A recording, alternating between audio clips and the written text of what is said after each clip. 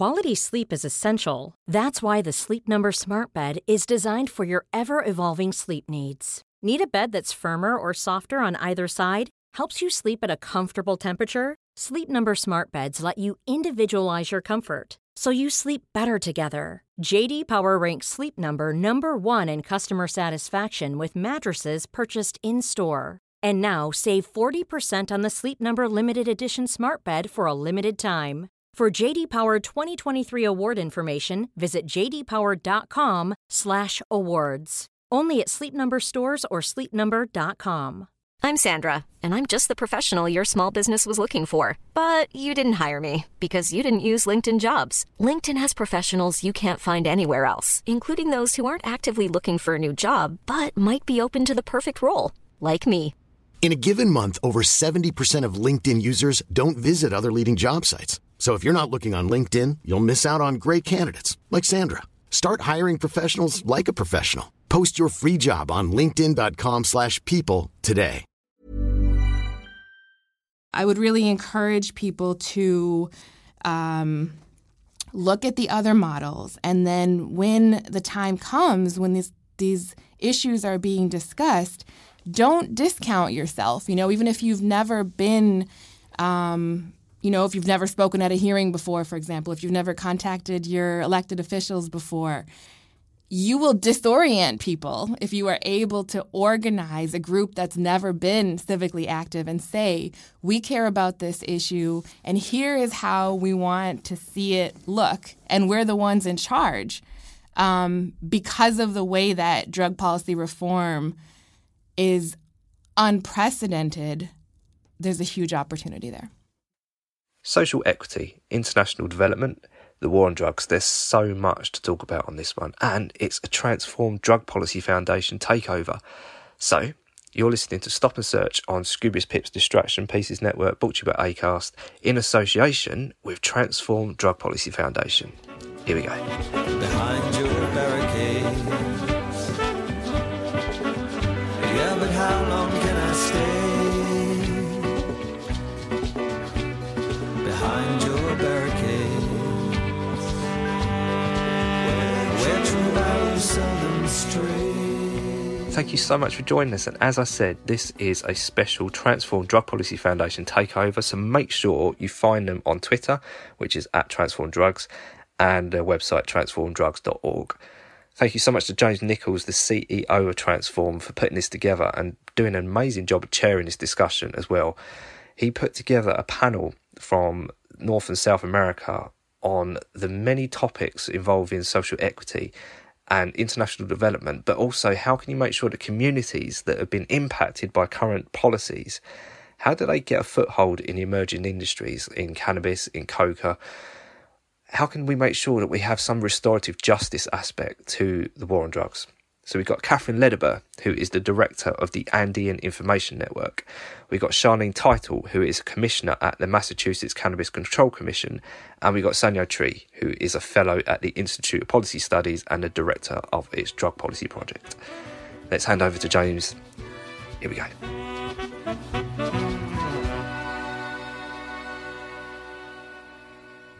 Hello and welcome to the first Transformed Drug Policy podcast. My name's James Nichols and I'm joined today by three fantastic guests who've been in London with Transform this week for a series of really inspiring events on developments in international drug policy and the question of how the reform of drug law can help promote social justice. Our guests are Sanyo Tree, Charlene Title and Catherine Lederber. Now, I assume quite a few of our listeners will know all three of you, but there'll be a few who won't as well. So can I first of all just ask you to introduce yourselves, say a bit about what you do and what your background is?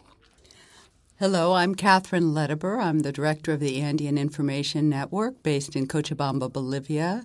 We work to study the impact of crop control and coca and development policy in Bolivia and Peru in a cooperative relationship with the University of Reading. My name is Charlene Title. I serve as one of 5 commissioners of the Cannabis Control Commission in Massachusetts, which is the agency tasked with implementing legal and regulated and medical marijuana. I also have served as a drug policy activist for the past 15 years or so. Thanks, James, for having me on the podcast.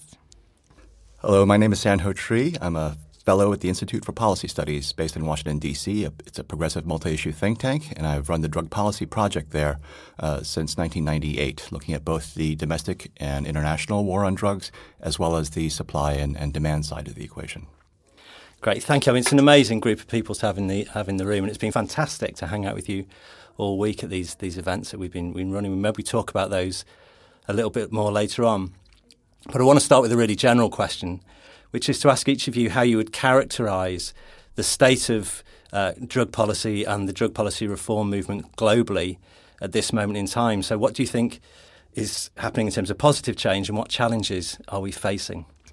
I think we're moving into two worlds, much like the Cold War, except it's not ideology and economics that divides the world, but rather the approach to drug policy. So you have more authoritarian-style governments that are in favor of escalating the war on drugs and very often using that as a scapegoat for other issues that they don't want to talk about or deal with. And on the other hand, you have other countries, particularly in the Western Hemisphere and Europe, moving toward a more public health-oriented strategy and less of a criminal justice-reliant policies. And in Latin America, there's also a mixed bag. You have some progressive change around cannabis in some countries, a recognition of Colombia, for example. Great progress in Mexico in some areas around regulation and legal decisions for consumers, but still a great deal of pressure for coca and opium producers on the ground in most countries. My main area of focus, Bolivia, is a notable example with a successful model of regulation of the coca crop, which comes from a proposal from the growers themselves and international cooperation, which really looks at a rationing social justice model to make sure that subsistence is guaranteed and that these low-income farmers are really treated as full citizens. So we have advances, we have setbacks, but we do have some models we can look at that are promising. Yeah, I'm sensing a shift in terms of people being fed up with punitive models. And I know in the U.S. not only have we moved towards legal regulation of cannabis and discussions of decriminalization, but there's also a sense of empowerment and dignity for the people who are most affected by these policies. And on this trip, learning from people like Catherine, I get the sense that that's not just in the U.S., that's an international phenomenon as well. So would you say, I mean, in terms of this polarization, I mean, how different do you think that actually is to previous eras? Do you think that there's a real sense of things dividing along lines? And what are those lines? I mean, you were saying about this being post-ideological. So what do you think are the lines that are driving that division between the more progressive countries and the places that are doubling down on drug policy? Well, I think it's important to remember the historical context of this, so that the progressive countries now that are moving in a more liberalized direction were once tough drug warrior nations and played very similar types of politics in terms of scapegoating the drug issue to not really address a lot of underlying issues. There's a wonderful quote from a professor named Craig Reinerman at the University of California at Santa Cruz, and it's only 3 sentences long, and I hesitate to read anything on radio, but he puts it so well. He wrote, "Drugs are richly functional scapegoats. They provide elites with fig leaves to place over the unsightly social ills that are endemic to the social system over which they preside. They provide the public with a restricted aperture of attribution in which only the chemical boogeyman or lone deviant come into view, and the social causes of a cornucopia of complex problems are out of the picture." And so we see now many governments, particularly in countries like the Philippines, increasingly in Brazil, use the drug issue as a way of scapegoating all kinds of other problems in society, many of which are structural in nature, that have much more to do with poverty and despair and alienation, and saying this is the source of our problems. And what they're doing is setting up a modern-day pogrom, right, where you scapegoat all of these social ills onto one demographic group and say, if you just got rid of these people, everything will be wine and roses again. We'll have the, make America great again or make the Philippines great again or whatever. And this kind of an eliminationist philosophy really doesn't address the underlying problems that won't go away because you haven't addressed them.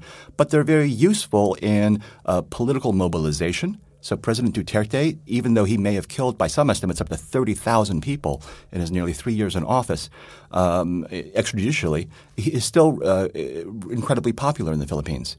And so these kinds of simple solutions and simple scapegoating unfortunately work in that it's slightly more difficult to message why that's a bad idea. That the solutions to a lot of these controversial policies are counterintuitive. So it's much easier to say, well, if drugs are bad, why not have a war on them? If these are bad people, why don't we eliminate them? Rather than looking at why these things are happening and trying to address the root causes, which I think, again, are rooted in issues of poverty, despair, and alienation, as are so many societal problems. If you actually address those three root problems, you begin to ameliorate a lot of societal problems down the line. So in other words, there is no substitute for building a healthy society. And I think a lot of those regimes aren't interested in doing that. They want power, they want wealth, and they want people to comply and behave. So in that sense, I think it could get far worse. President Bolsonaro, who was elected president of Brazil just last year, has vowed during his campaign to kill as many as 30,000 people, right? And in the Philippines, President Duterte famously said, inaccurately, he said, Hitler killed 3 million Jews. It was actually 6 million. And President Duterte said, well, I will be happy to kill 3 million drug users in my country. Yeah, I mean, that level of dehumanization in those regions is astonishing.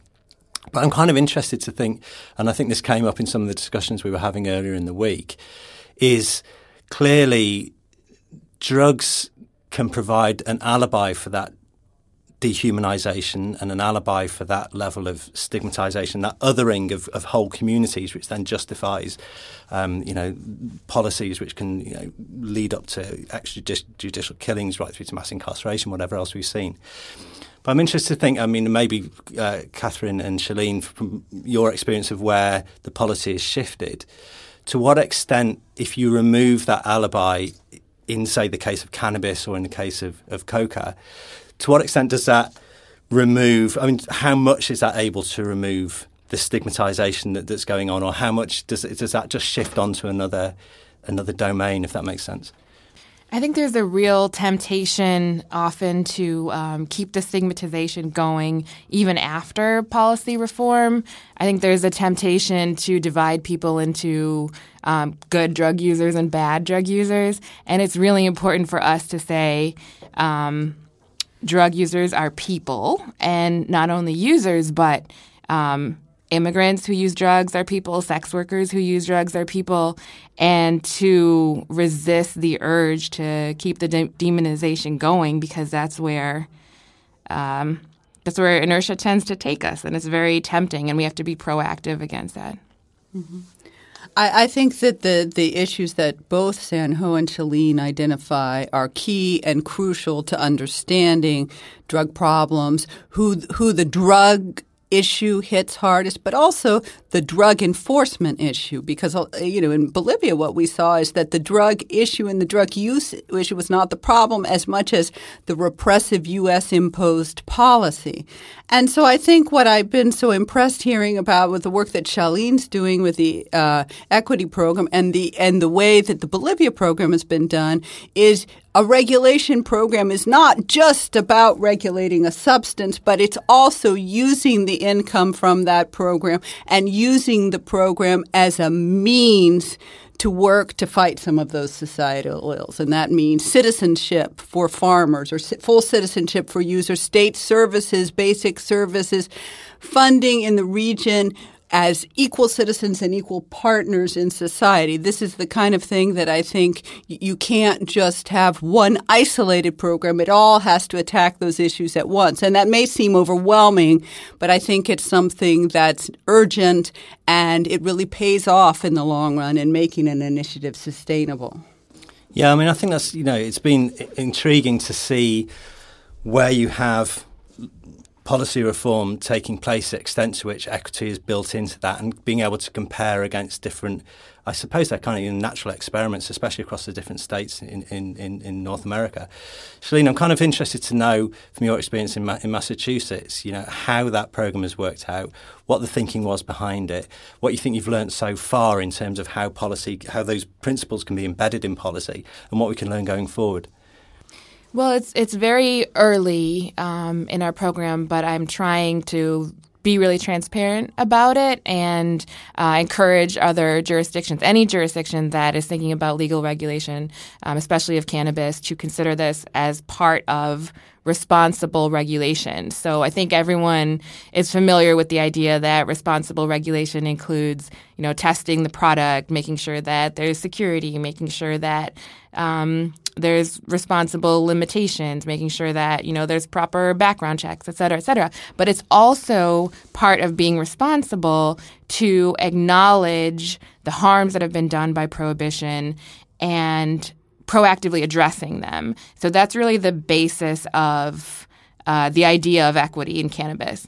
And the way that we have translated it in Massachusetts is to make sure that entire affected communities, not just people with drug convictions. That gets a lot of attention because to some people they haven't thought about that before. People who have been in the drug trade that have skills, that have been targeted at disproportionate rates should be brought into the industry. But also, even if you have not had any kind of interaction with drugs, but you're part of a community that has been targeted by prohibition, you will have been affected as well. And so we want to reinvest into those communities. That's part of responsible regulation.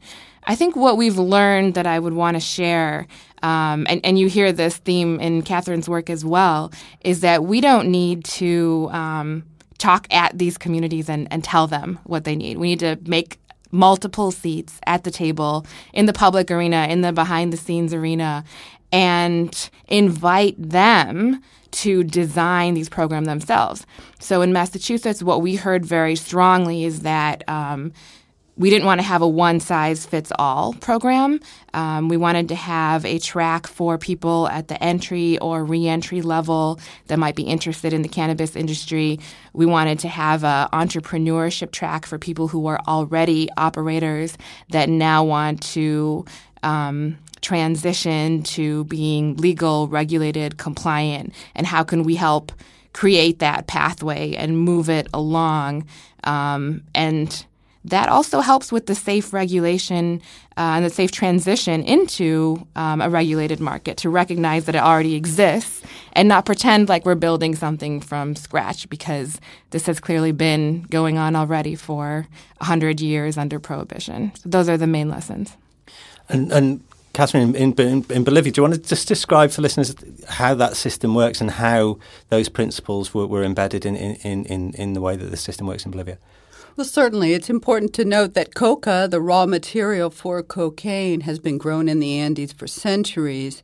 In Bolivia and still in the other Andean countries, there's a very repressive forced eradication system. And what that means is that the coca leaf, which is the family's source of economic livelihood, and these are families struggling for subsistence. I mean, often, talking in terms of stigma, at first they were characterized as narco-coca growers. And then when 9/11 happened, they were narco-terrorists. So that there is a way to target this struggling population.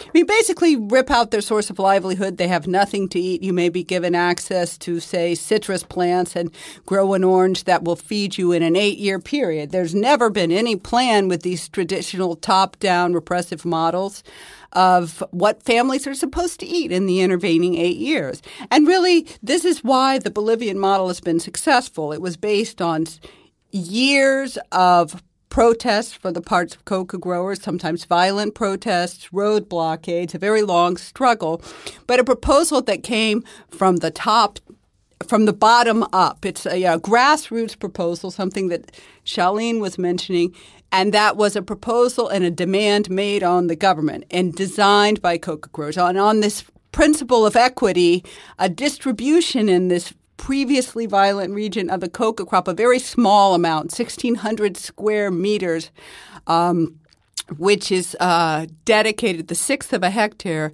for traditional use. And what this means is that every family in the affected regions has the same amount of coca. It's based on how much you would need for a monthly minimum wage for a family. So the core is no longer eliminating a crop, arresting people, none of these body count statistics, but you're looking at the Sustainable Development Goals.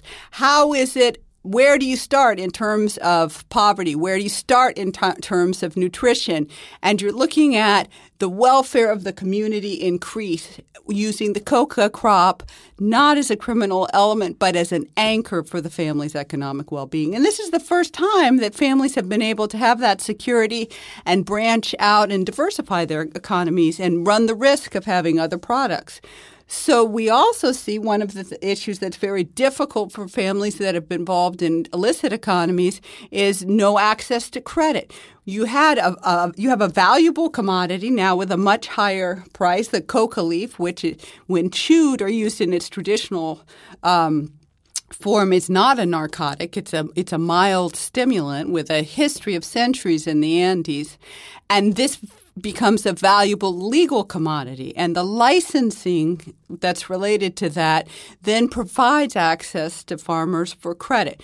So the whole vision is a social welfare approach and using the excuse to demonize these families as an anchor for their well-being and for their safety and for their legitimacy as full citizens in the society. And this is a program that's been going on since 2004 with support from the European Union, which is, pretty mainstream support for a program that would appear outwardly radical. But we're seeing sustainable results, and we're seeing that those families have better lives and that the conflict in that scenario has been largely eliminated. I think it's progress.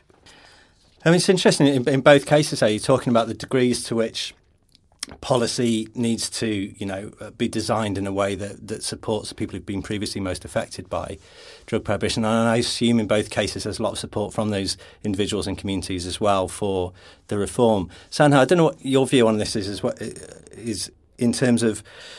There's a lot of talk about drug policy reform globally now being driven by the burgeoning corporate interest, and we'll come back onto that, I think, a little later on. But what's your sense of the extent to which, across communities affected currently by drug prohibition, what degree of support is there for legal reform, and how widespread is that? Yeah, the communities that are being targeted by these policies, both on the production side and the consumption side, have been pushed to their limits. We have been trying to coerce them into different behaviors for decades now. And it's like using a bigger stick to produce a different result, right? But these are problems that are on the production side very often rooted in poverty and abandonment by the state. And so they subsist however they can, and very often illicit crops are the way to do that. And on the consumption side, there's, of course, non-problematic recreational use, but there's also a lot of problematic drug use. And I think a lot of people are trying to deal with their pain of their existence and trying to find meaning in life. And it's a hard struggle in any era, but particularly in this one. People are somewhat adrift, not knowing where they belong, how they fit in. And I think the more I look at this problem, and after traveling the world for 2 decades now, looking at traditional societies, indigenous societies, as well as very modern societies, what strikes me is that there's an old African proverb that says the last one to recognize the existence of water is the fish, because the fish is swimming in it. And we are swimming in modernity, and we think it's just normal. We look around us and we don't question it. We see a world of concrete, steel, petroleum, silicon, and we think this is the way things were meant to be. This is inevitable. None of this was inevitable. We got here because of a series of choices we made as a society or refused to make because we've privatized and deregulated our system so that the market now decides for us. It's no longer our elders as indigenous cultures, traditional cultures might consult, but the stock market and profit. And so we have constructed a world where old traditional life ways, and not to romanticize them. There are many problems in traditional societies that needed change, but they were stable.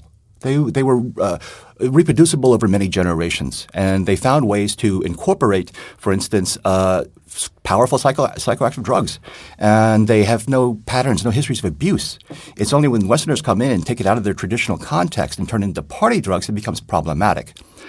And they use things like sacred control and use it with ritual control rather than criminal justice control. We have a lot to learn from those societies, and not just about drug policies. But for instance, we just finished 2 days at Windsor Castle at St. George's House, a wonderful institution that convened us to talk about these issues and think more deeply. And I was struck by the antiquities at Windsor Castle, right? These wonderful old buildings dating back to, the 1300s and the 1400s. And it made me think about my own ancestry. My father went back to China about a decade ago and went to our ancestral village and took back a digital copy of our family scrolls, the family tree, so to speak.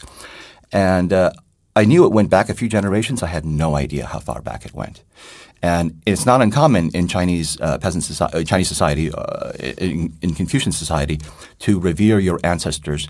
And even if you were illiterate, you got someone who was literate in the village to record these things.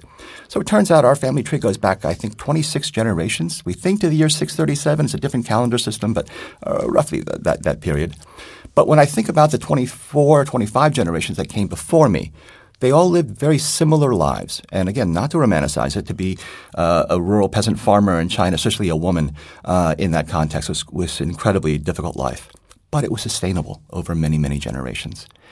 And I think the last two generations, particularly my generation, I alone have consumed probably more energy resources than all of my ancestors combined, simply because I fly a lot and live a modern lifestyle. The food that I eat comes from halfway around the world. I went to my local grocery store. I bought a pound of organic spinach, and it was $1.69. And I looked at the label, and it said "Made in China." So we're now shipping spinach frozen across the world's largest ocean, across an entire continent, so I can save a few pennies on this product. And how do you explain to your great-great-great-great-great-grandchildren yet unborn, sorry, we destroyed the planet and we ruined everything for you and the seas are rising, but I saved a couple of pennies on that pound of spinach and the market said that was the right thing to do. We are not making decisions in any thoughtful way. We're creating a society that is spinning out of control, where people don't have a sense of identity, community, belonging that they once had, and they're adrift in many ways. And I think we're entering this period of cultural fugue almost. And people are lashing out in very extreme ways. I think to some extent Brexit is a manifestation of that. MAGA, the Trumpism phenomenon in the United States. Bolsonaro in Brazil. People want easy answers because they're adrift and they're afraid and they don't know what the future brings for them. We've destroyed traditional livelihoods, life ways. Life ways are a very, very important thing. And to give you one example, I'm digressing from the drug issue for a moment, but it is very much drug related. But to give you one example, let's take the issue of free trade. In the mid-1990s, the United States, Mexico, and Canada enacted a free trade agreement called NAFTA. And these technocrats in Ottawa, Washington, and Mexico City, people who have never gotten their boots muddy, right? They walk marble hallways. And they thought, it would be much cheaper and much more efficient for the U.S. to produce corn, in an industrial scale and ship it to Mexico. That would free up their labor to work in factories, and they could modernize and develop that way.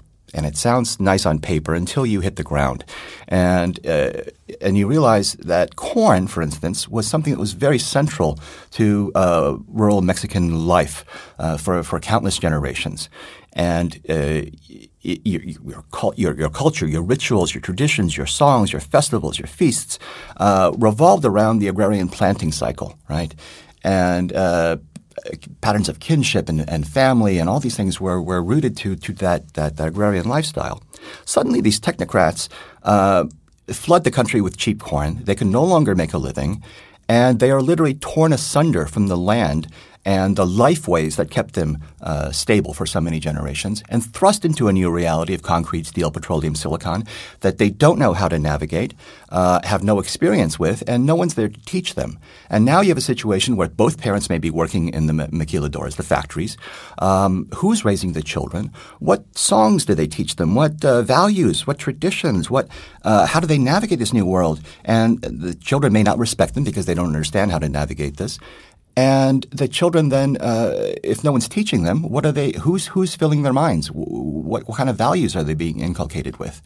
And so many of them get, they start listening to narco corridos, the songs that romanticize the narcos, and the gangs may approach them, and suddenly they can get respect with a gun. They can get social mobility with cash for the first time.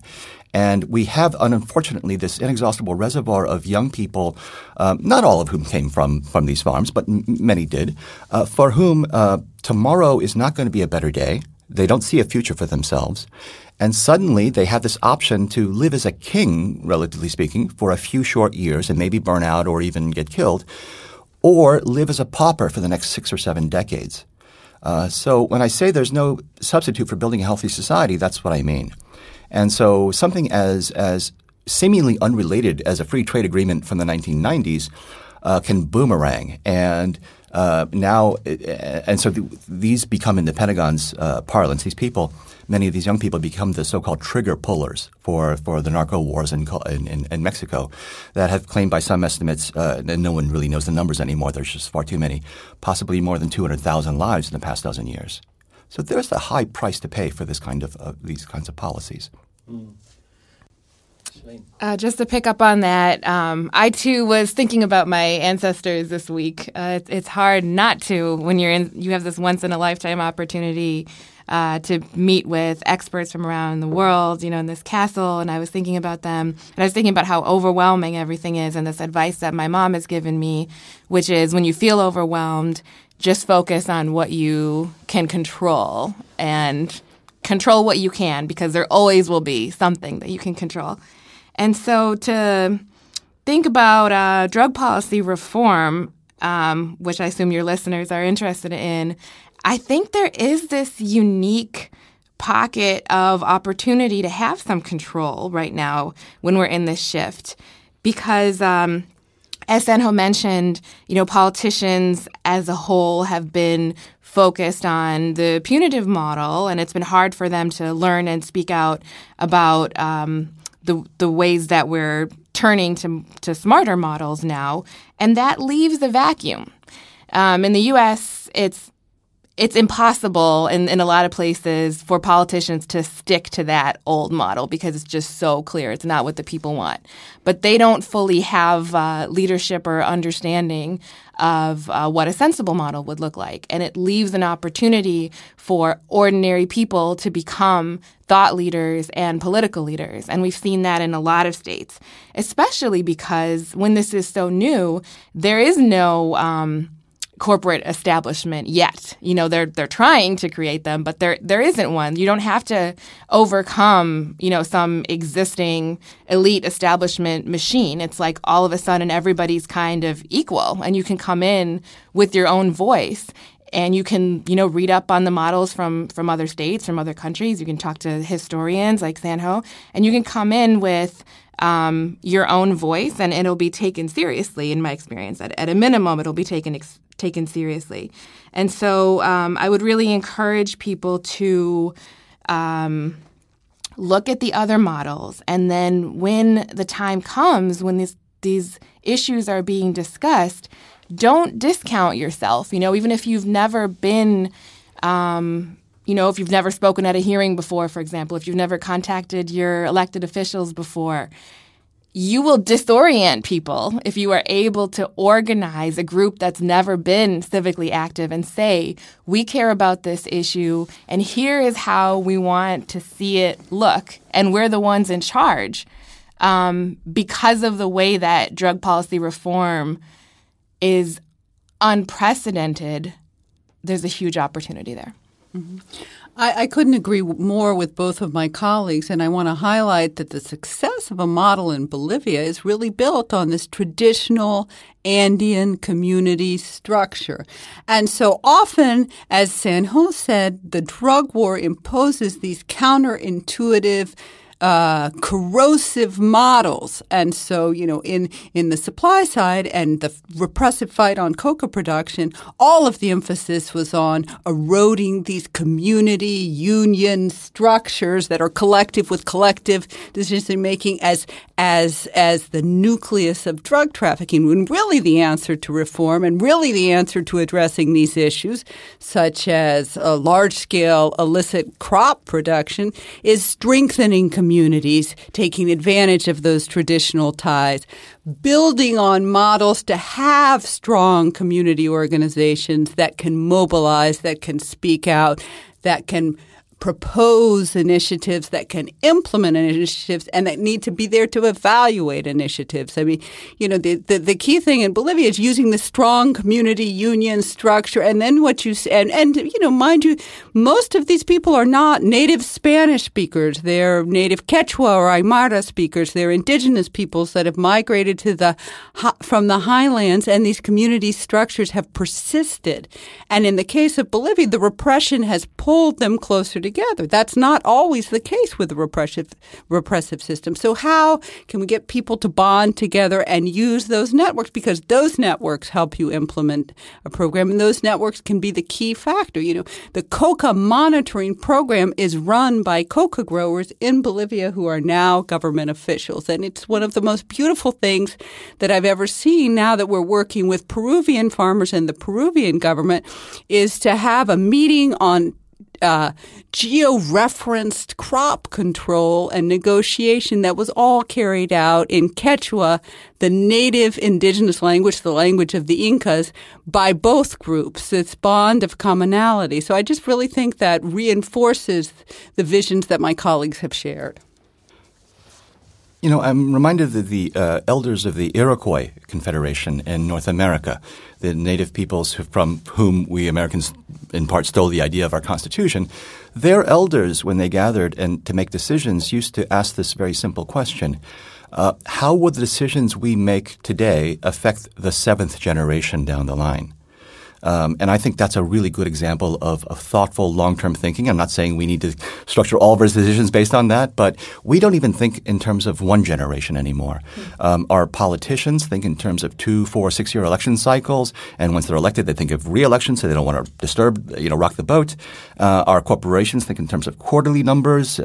If you don't make your numbers, your stock tanks, you get taken over, you're no longer extant, you're gone. And so whose job is it to ask these very basic questions about how do we look after the interests of generations yet unborn? Who are their lobbyists? And when we've destroyed so many traditional lifeways without replacing them with anything meaningful or thoughtful, we're literally making this up as we go along. And so modernity isn't some brilliant, well-thought-out experiment. We're literally just winging it. And so I think we need to recognize that we are the fish swimming in the water of modernity and acknowledge that it's part of this cultural fugue, it's a foundational part of the problem, not just with drugs, but with a lot of our conflicts and problems in our societies. It's a foundational part of that. And I think the question for me is, to what extent is this level of drug use that we have a rational, in terms of problematic drug use, a rational and predictable response to a world gone mad, basically? I mean, it's an interesting thought. I suppose you could take Karl Marx's line that everything solid melts into air, and that is the condition of modernity. And in some respects, I suppose what you're saying there is, well, there's the reality that modernity creates these alienations and this need to find some kind of an anchor somewhere in the chaos. And if that anchor is substance use, or if that anchor is, consumption of whatever, that leads you in certain directions. But I'm really quite inspired by this idea that chaos is also an opportunity as well, particularly the newness of the kind of collapse of the consensus globally around drug policy, and that in there lies some kind of an opportunity for new forms of community engagement, new forms of vocalization of people's experiences, new forms of political action. But I suppose, being the devil's advocate here, what a lot of people who are concerned about drug policy reform are saying is, well, in that kind of a space, you may have communities who can be empowered and organised to speak and to act, but you have corporates who are geared up pretty well, who can just move in, and that is kind of what's happening to a degree, particularly with cannabis. We're starting to see the development of big corporates who are very well versed in how to navigate their way through this space. So I'm quite interested to just explore a little bit how you in practical terms would think about ways in which well-designed policy in the context that you've all described can effectively push back against, I suppose, what is the kind of expected force of capital moving into that space. How can you design policy in such a way that that can be resisted, and those kind of community action and engagement can be encouraged? I think it's interesting. Maybe the one good thing we can learn from the drug war and their focus on affected communities and lower income people who have been excluded is that maybe regulation initiatives need to focus on them too. I think that the limitations in Massachusetts that Shalene's commission had put on licensing, or a Bolivian system which guarantees an equitable production and sales mechanisms, which the producers are directly involved and can have some direct sales, that there are means to legislate a more equitable distribution and an involvement in the regulated issue. Now, that really puts the burden on states, and you have people like Shalene who are really fighting for inclusion.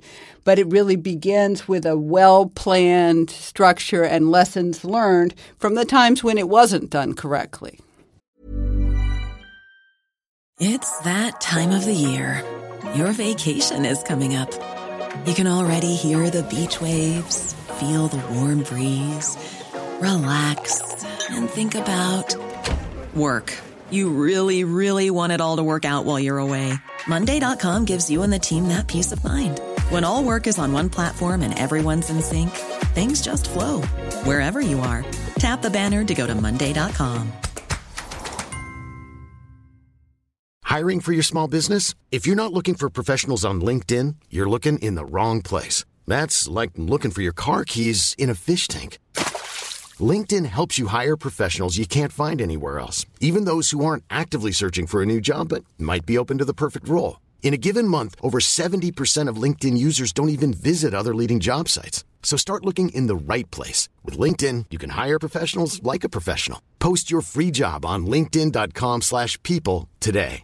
When you're ready to pop the question, the last thing you want to do is second-guess the ring. At BlueNile.com, you can design a one-of-a-kind ring with the ease and convenience of shopping online. Choose your diamond and setting. When you find the one, you'll get it delivered right to your door. Go to BlueNile.com and use promo code LISTEN to get $50 off your purchase of $500 or more. That's code LISTEN at BlueNile.com for $50 off your purchase. BlueNile.com, code LISTEN. Yeah, I think that's absolutely right. I think that, my practical advice is to be armed with information and knowledge, because there is no playbook. And I would actually push back on the idea that corporations are well-versed in how to navigate this particular complexity. They're well-versed in taking over, obviously, different things, but this is so unpredictable. And that is the time for you to come in and say, I have that information. And not only that, I want you to have sufficient moral clarity and political courage. And if you don't have it, then I'm the one who's going to run for office and be in control of this, or become the regulator, et cetera, which is I can tell you a thing that you can aim for and actually do. This goes back to something that Sanho said. I think when you're thinking about regulation, it can be tempting to just jump straight to the specifics. But you have to start with your principles and the problems that you're trying to solve and address, and prioritize them, because you won't be able to do everything. But if you start with, as we have with our commission, we want to ensure public health, we want to ensure public safety, and we want to ensure social justice, then every time you're trying to make a decision, you go back to those goals. And when something comes up like, should we put limits on what a corporation should own? And should we invest very heavily in making sure the limits are enforced? Then the answers are very clear. I think, what we've learned through centuries of capitalism, but also through industries that we have much experience with, like tobacco and with you with alcohol, is that if a system can be gamed, it will be gamed. Right? And the purpose of competition under capitalism is not efficiency, it's monopoly ultimately. You want to be the biggest player, you want to be able to set the terms of commerce. And so they are going to push and try, and we have experience from these other sectors to know some of the old playbook. I mean, certainly the developing new playbook rules, but the old techniques. And if we know that are coming, we should be able to lay the tank traps for this corporate juggernaut that we know is coming down the line. Also, however, I think we need to take into consideration, and I think people who think they're going to make a quick buck by investing in cannabis need to take into consideration the economics of drug prohibition. And so if you think because cannabis is valuable, you want to invest in it now, and when it legalizes, you'll make lots of money off of it, think again. A lot of that value comes from prohibition. When we talk about drugs like cannabis, methamphetamine, heroin, cocaine, these are essentially minimally processed agricultural and chemical commodities that are easy to produce, and they should cost pennies to produce per dose. And yet we have a policy of prohibition, a modern-day alchemy, if you will, that turns this relatively worthless matter into things that are so priceless people will kill and die for these things. But once you remove prohibition, once you remove that risk premium to these traffickers, the value of these commodities begins to plummet. And then you're talking about, growing vegetable matter or some basic chemistry stuff. And that a lot of that value can evaporate fairly quickly. I'm reminded of the California gold rush in the United States in the 1800s. And, people went out west thinking, I'm going to strike it rich prospecting for gold. And a lot of them never did. The people who really made the money were the people who were selling picks and shovels and hotels and restaurants. That was a guaranteed business model that worked. Similarly, in the cannabis space, if you're selling the legal side of cannabis, accessories and that sort of thing, that's a predictable business model. If you're investing in the flower, the production of the weed itself, that's a much more riskier experiment in my opinion, because the value of that can evaporate quite quickly. I just wanted to bring up the corporate cautionary tale of the coca industry, and that is that international legislation about coca was totally manipulated by the Coca-Cola company through the United States government. It's important to note that most Andean peoples consume the coca leaf on a regular basis, but it's also important to note that many citizens in the UK and the United States and throughout the world consume the coca leaf on a regular basis because it's part of the flavoring formula for Coca-Cola. And so this otherness, this illegality that we've hoisted upon the farmers, that we've hoisted upon cocaine users is really something that is a key part of a corporate image. It's right there in the name. The Coca-Cola bottle is shaped after the Coca-Cola seed pod. And I think it's really important to note that the Coca-Cola company, through the U.S., successfully lobbied the United Nations 1961 Single Convention, the convention that stipulates that the coca leaf is a dangerous narcotic drug, like heroin, like methamphetamine, although it's a mild stimulant without the negative effects of coffee. But there was one special dispensation as a flavoring agent for beverages. So even at the peak of the repressive forced eradications, the killings of protesting coca farmers by the security forces, when people were sending their adolescent daughters to work at brothels to sleep with members of the security forces to feed their family, the Coca-Cola company was still buying several hundred tons of coca leaf a year in an area where the U.S. had slated zero coca use. They're still buying it from the Peruvian government. It just highlights some of the key contradictions that are in our international governing bodies. And these are governing bodies that traditional countries and powerful countries argue cannot be changed, cannot be shaken. But these are not houses of cards. These are not fragile spider webs. And we see that countries like Bolivia have worked the system to allow coca use and sale for illicit. But we see that U.S. with recreational marijuana legislations in many states now violates the convention,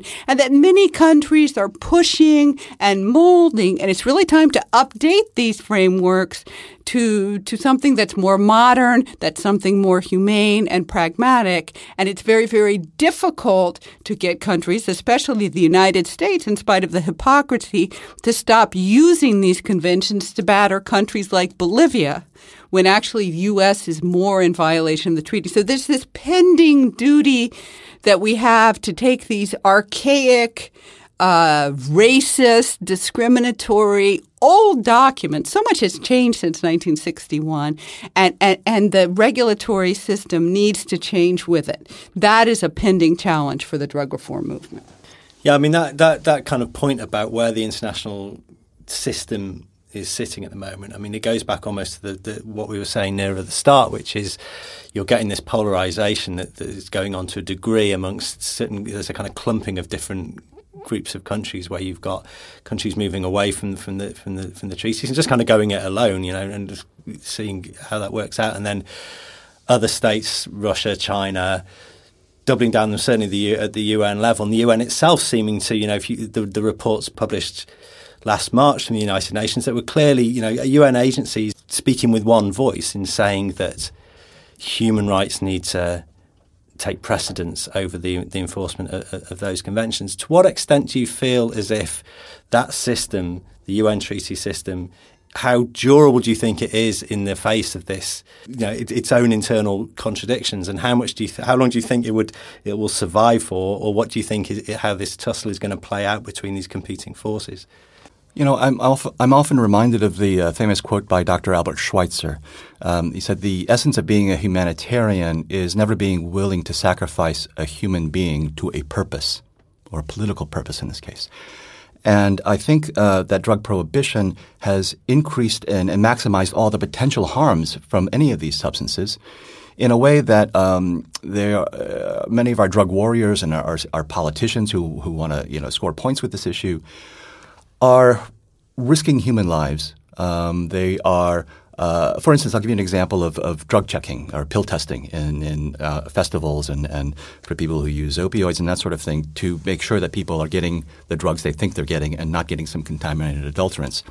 There are many politicians who wag their fingers and say, no, this encourages drug use. You're sending the wrong message. Well, if you don't do this and you know that people are going to use these substances anyway, what you're essentially doing is condemning them to a randomized death penalty, that someone else's children should pay the price and perhaps die to send a message to all the other people. And enough people have died, and we realize that message hasn't gotten through and it isn't working. So we cannot continue to sacrifice people in this manner. And people who claim to care about life should not be supporting these policies. So as Charlene said earlier, we need to go back to our fundamental values. And I think valuing life and putting life at the forefront of our decisions and our policymaking means that we come down with a completely different set of policy solutions rather than the war on drugs. Yeah, I think that there's a lot of value in UN treaty, but there is still a lot of division internally and a lot of weight of powerful countries in the UN system that don't necessarily have a humane approach. And so you see human rights treaties, you see important guarantees, you see an important vision from agencies like UNDP that give contributions, but still a kind of monolithic fortress within the UN Office of drugs and crime and a rather inflexible system there. There are advances in crop monitoring with recognition of the Bolivian system, but it's still there are still these towers that need to be chipped away at.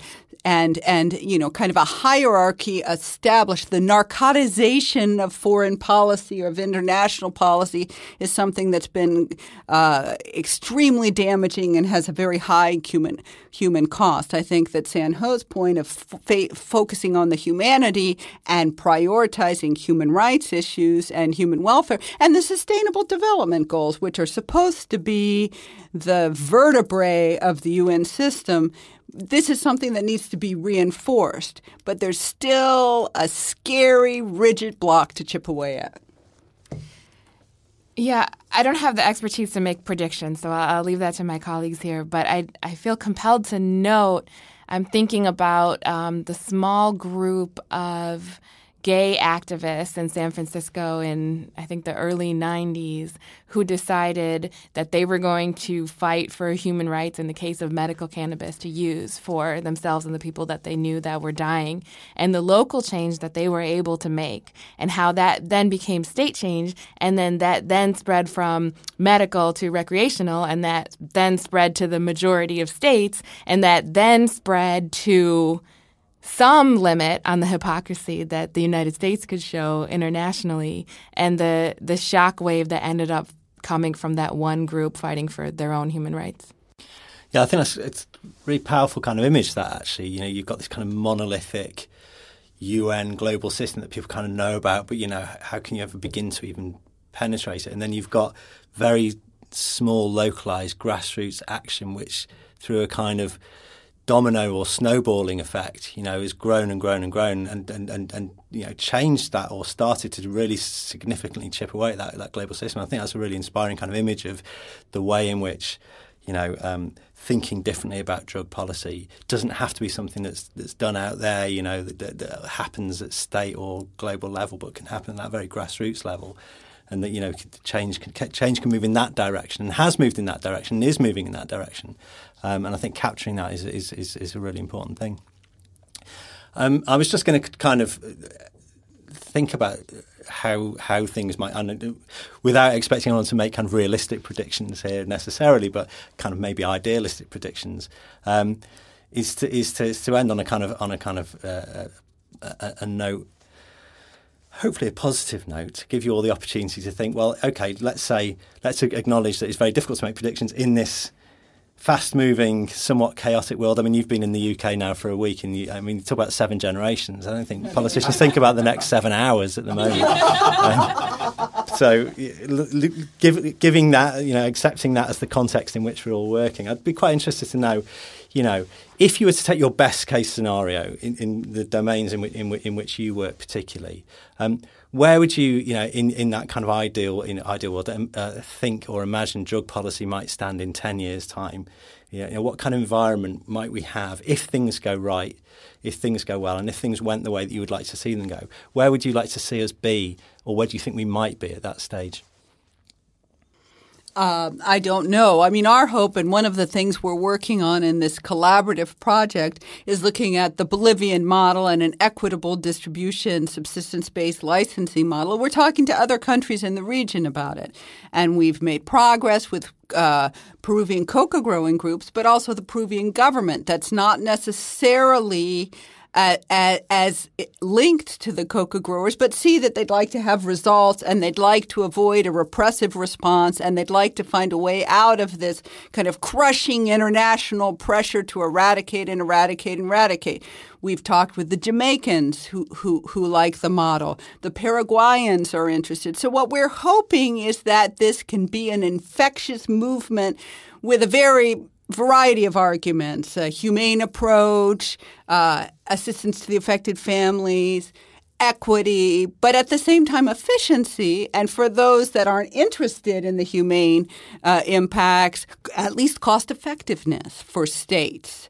That, it's much more sustainable, and it's a less of a budget investment. So in a best case scenario, in my field, it would be kind of an expansion of this licensing equity system on the crop range that would allow farmers income and take them out of the rifle sights, literally and figuratively? I work on a lot of depressing issues, but I'm actually an optimist in many ways. And as a former historian, my heroes are not the civil rights workers in the United States of the 1960s. My heroes are the ones who were struggling in this in the 1940s and the 1950s when people said, you have no hope, you'll never see this change in your lifetime, and yet within a few short years it happened. The same with the women's suffrage movement. In the turn of the 19th century, no way, this is not going to happen anytime soon, and yet within a decade or two it did happen. And so looking at these social struggles, I think the only thing that's inevitable is change itself, and sometimes it's even for the better. One thing I've noticed all the people I consider heroes have in common is when you ask them, how did you end up here? They'll say, I don't think I'm anyone special. I'm just an ordinary person, but I saw what needed to be done, and I did it. And I think we can all learn from that lesson.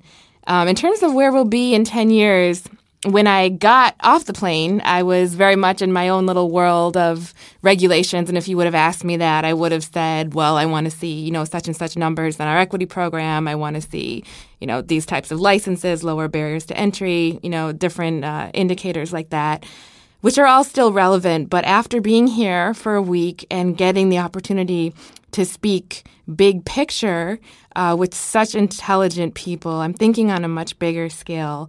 I was at a pub for the first time talking to someone a couple of days ago about our respective experiences in our respective countries.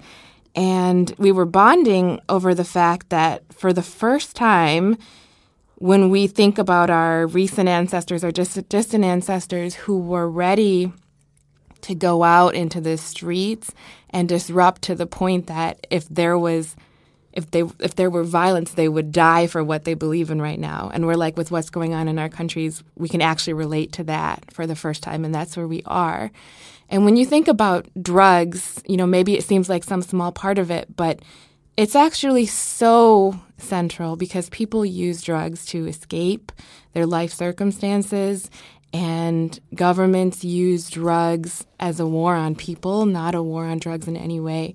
And when you fight that, you're fighting for fundamental equality, and that's where we are right now. Just, when I first started in this field about 2 decades ago, the popular support for cannabis legalization in the United States was less than 1/3 of the general public. Today, it is about 2/3. So it's more than doubled now. And watching this kind of change happen gives me a great deal of hope for the future. We're on the right trajectory. Certainly, there have been ups and downs. After September 11th, for instance, the Bush administration tried to, conflate the war on drugs with the war on terror and creating this narco-terror boogeyman, and that pushed the pendulum back a little bit. But it's swung back significantly in the direction of reform, and I think it's continuing to do so right now. I really think it's crucial to measure progress in millimeters, and we have to savor every millimeter that you advance because that's solid progress. And it doesn't mean that it's leaps and bounds, and it doesn't mean you solve the problem, but a satisfaction that you can somehow advance a microscopic bit, and it's never us that do it, but that you can facilitate or that you can accompany it or that you can learn from it. And I feel like I learned so much this week from such a dynamic group of people that this was an especially meaty millimeter for me. And I'm greatly appreciative of the opportunity to share this with all of you and the other colleagues. Well, listen, I'm massively grateful for you three for joining me here today, but also for all, your contribution to the discussions we've been having over the week here in London. I've found it also inspiring and enlightening and encouraging and challenging and all of those things. So talking about kind of hope for the future, it certainly gives me a lot of hope for the future that there are people like yourselves and all the other people who've been involved in those discussions this week driving this movement forward, because it feels like, as long as people can be thinking in those ways and approaching it in those ways, then we have a good chance of moving into a much better place. So thank you all so much for joining me, and have a great rest of the week here in the UK. Thank you. Thank you. Thank you. once more, a huge thanks to James Nichols, the CEO of Transform, for doing an amazing job on chairing that discussion. Much needed, as I'm sure you'll agree. Let's push this conversation forward. Let's make sure that we're doing this more. And hopefully we'll do more collaborations with Transform Drug Policy Foundation too on this podcast. So thank you for listening. Thank you for checking out all past episodes as well. And yeah, let's keep doing what we're doing. Behind your barricades. Yeah, but how long can I stay? Behind your barricades. Where true values seldom stray.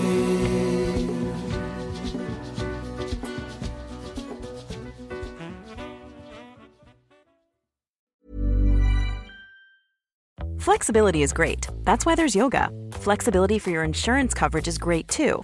That's why there's United Healthcare Insurance Plans. Underwritten by Golden Rule Insurance Company, United Healthcare Insurance Plans offer flexible, budget-friendly coverage for medical, vision, dental, and more. One of these plans may be right for you if you're, say, between jobs, coming off your parents' plan, turning a side hustle into a full hustle, or even missed open enrollment. Want more flexibility? Find out more about United Healthcare Insurance Plans at uh1.com.